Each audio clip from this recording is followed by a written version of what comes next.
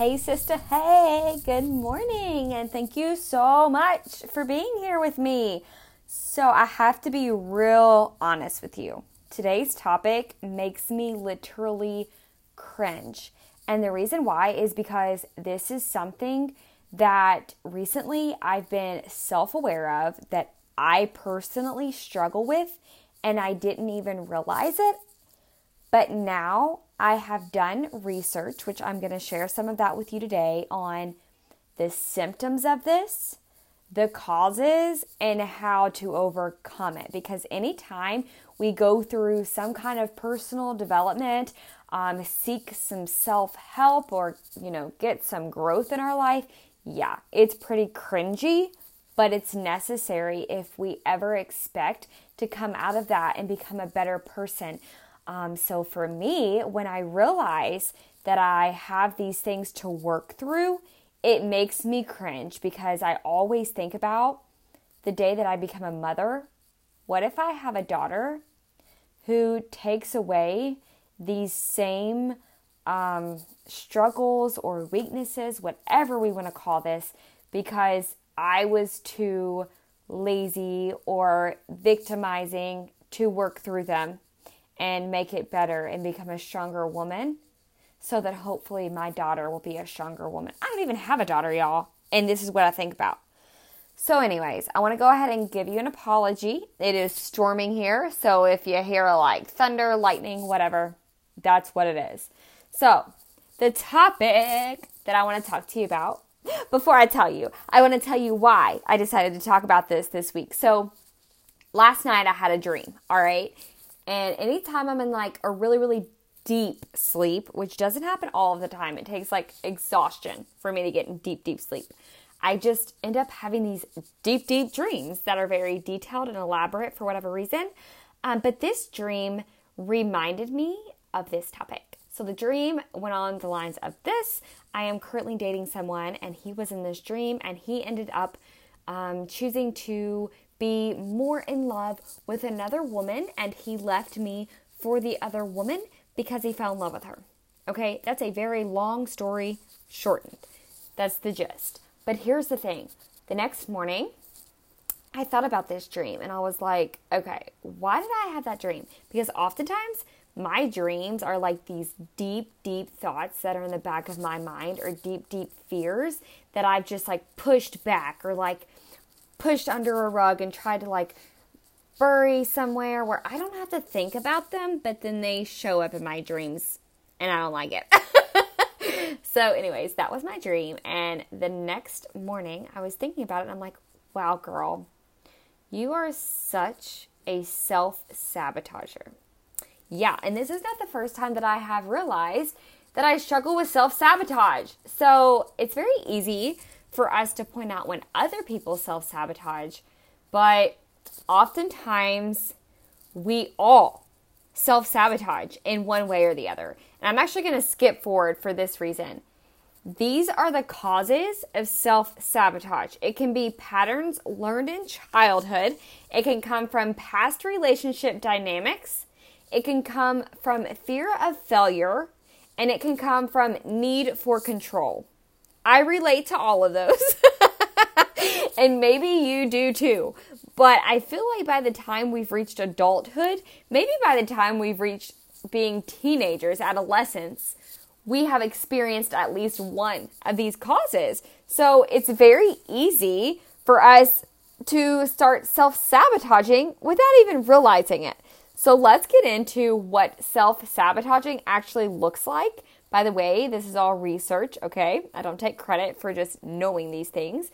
So the first way we self-sabotage is when we blame others when things go wrong. So an example that I read online that I feel like is very important to share is if you're in a relationship with somebody and you decide to end things, you cut things off because they were not willing to try to work with you and try to keep the relationship moving forward. And then your friends or the people you know and talk to might agree with you that you did the right thing.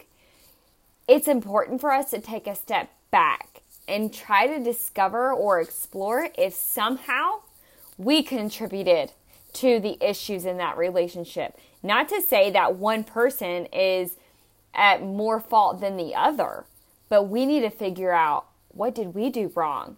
And how can we fix ourselves going forward? Because let's be honest, anytime you end a relationship or remove someone from your life, why is it important or relevant to focus on what they did wrong at that point? Like, you remove them from your life. Why are you going to take their wrongdoings or anything about that person into your future? It's not necessary. What's important is that we focus on how we are going to take our better self. And we can't take a better version of ourselves in the future moving forward if we don't reflect what we could have done differently and how we need to make changes in our next relationship, on our next friendship, or whatever that may be. Okay, the next way that people self-sabotage is walking away when things don't go too smooth. Trust me, everything I'm telling you right now, I'm guilty of it too. So it's all right. We are learning this together, girlfriend. So walking away when things don't go too smooth. So like, let's be honest, maybe you are in a job that you feel like your boss or supervisor is not treating you very well. Or maybe you're in a job where it's overstaffed. Or you're in a job because your coworkers, not because, but you're in a job where your coworkers are toxic or not good for you. Whatever the reason, like, those are valid reasons why you shouldn't be in that job anymore. But it's important to discover your own self and your own ability for success. And if you should really stay in that job, or if you should try to face the conflict and criticism of others, it's very hard. But it's through those challenges that will help us grow instead of running away from those when things get too difficult. Okay, this one got me. So another way people self-sabotage is through procrastination. And I'm always like, well, I'm not a procrastinator. Like, I've had my experiences with that. They didn't end too well for me. So I've just decided not to be a procrastinator. But once I read more into it, it actually said that there's another way people procrastinator in the sense of a self-sabotager is this. Maybe you are prepared. Maybe you've done all of your research. Maybe you actually made a time to sit down and get started on the task. But once you're ready to do it, you just have no motivation. It has disappeared, or you're in this act of avoidance because you're overwhelmed, or you have trouble managing time, or you're doubting your own ability or skills in completing that task or performance. And I'm like, okay, that's a whole new level of procrastination for me. And yes, I have definitely done that one before. Okay, another way people self-sabotage is when people pick fights with their friends or partners. I have actually heard people say to me that I pick fights, and I'm like, what? But I'm not. So I don't know. But I will say that I have fallen guilty of passive aggression. And that is an example of someone who self-sabotages by picking fights with friends or partners. And so that's me. Another way of self-sabotage is dating people who are wrong for you. Just dating the people that are not for you. Oh my gosh. This one, yeah, me. Definitely in high school, for sure, and a little bit of college. So anyways, if you keep dating someone who has this similar personality of a relationship that ended badly, if you're trying to make things work out with someone who doesn't have the same goals or visions of a future as you do, if you are staying in a relationship that's going nowhere, yeah, I used to do that. But I will say, I do feel like I am growing. I don't know how I've realized that I self-sabotage and I'm growing.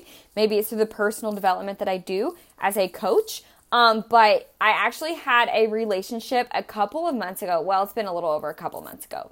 Back at the beginning of this year, at the end of last year.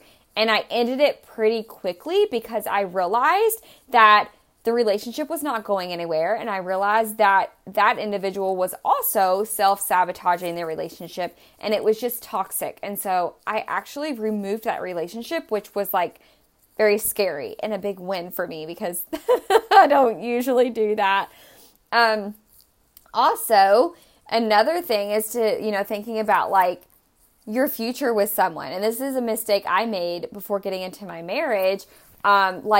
If you don't see the same expectations of like parenting with your partner, you need to end that relationship. And that was a huge way that both my ex-husband and I self-sabotaged our marriage, because we did not view parenthood the same, and we didn't have to face that problem until we were married and we started talking about having kids. And then we didn't have kids because it wasn't a similar view for the two of us. Anyways, moving forward.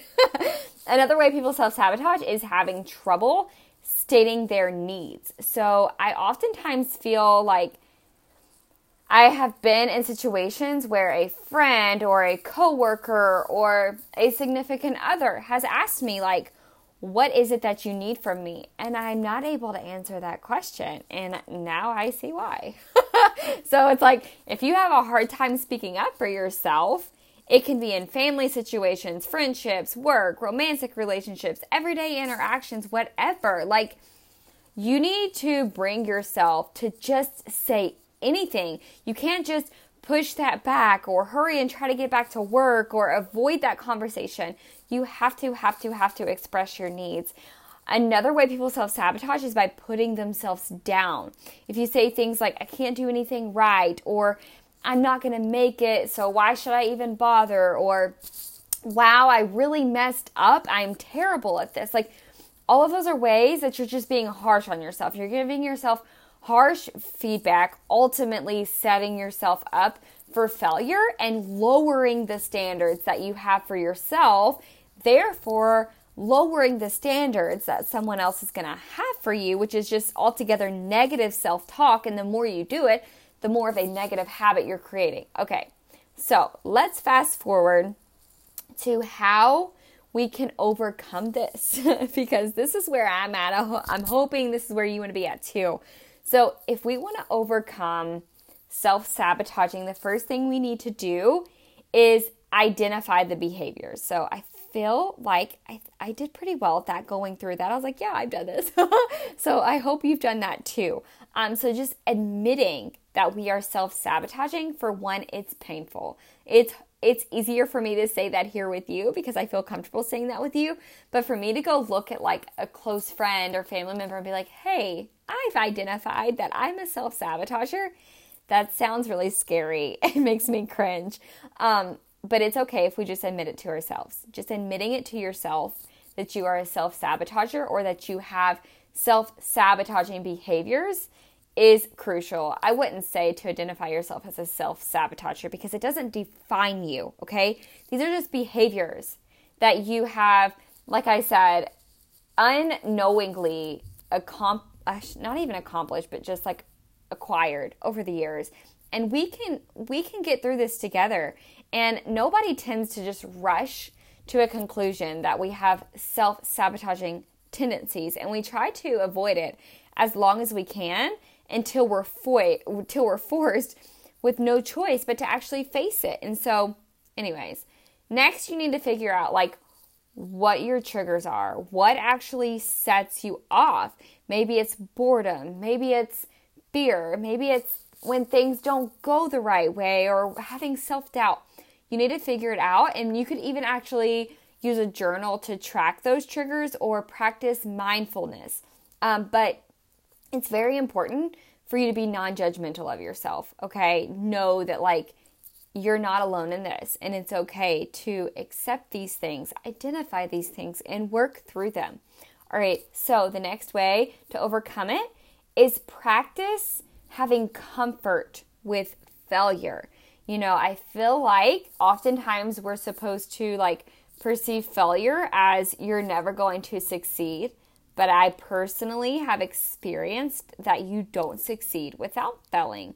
And it's normal to have fear around rejection, failure, or emotional pain, because these things are not fun to deal with, right? They're not like publicized as like the fun thing that we decide to do with our free time, let's be honest.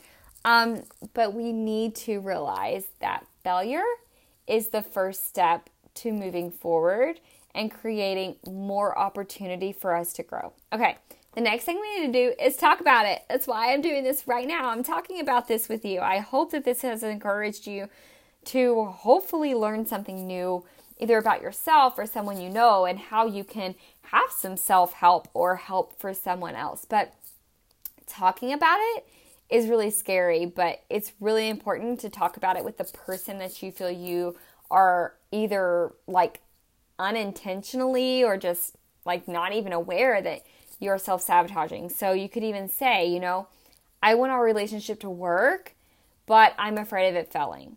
If I seem to do this, or this, it's because I'm afraid of X, Y, and Z.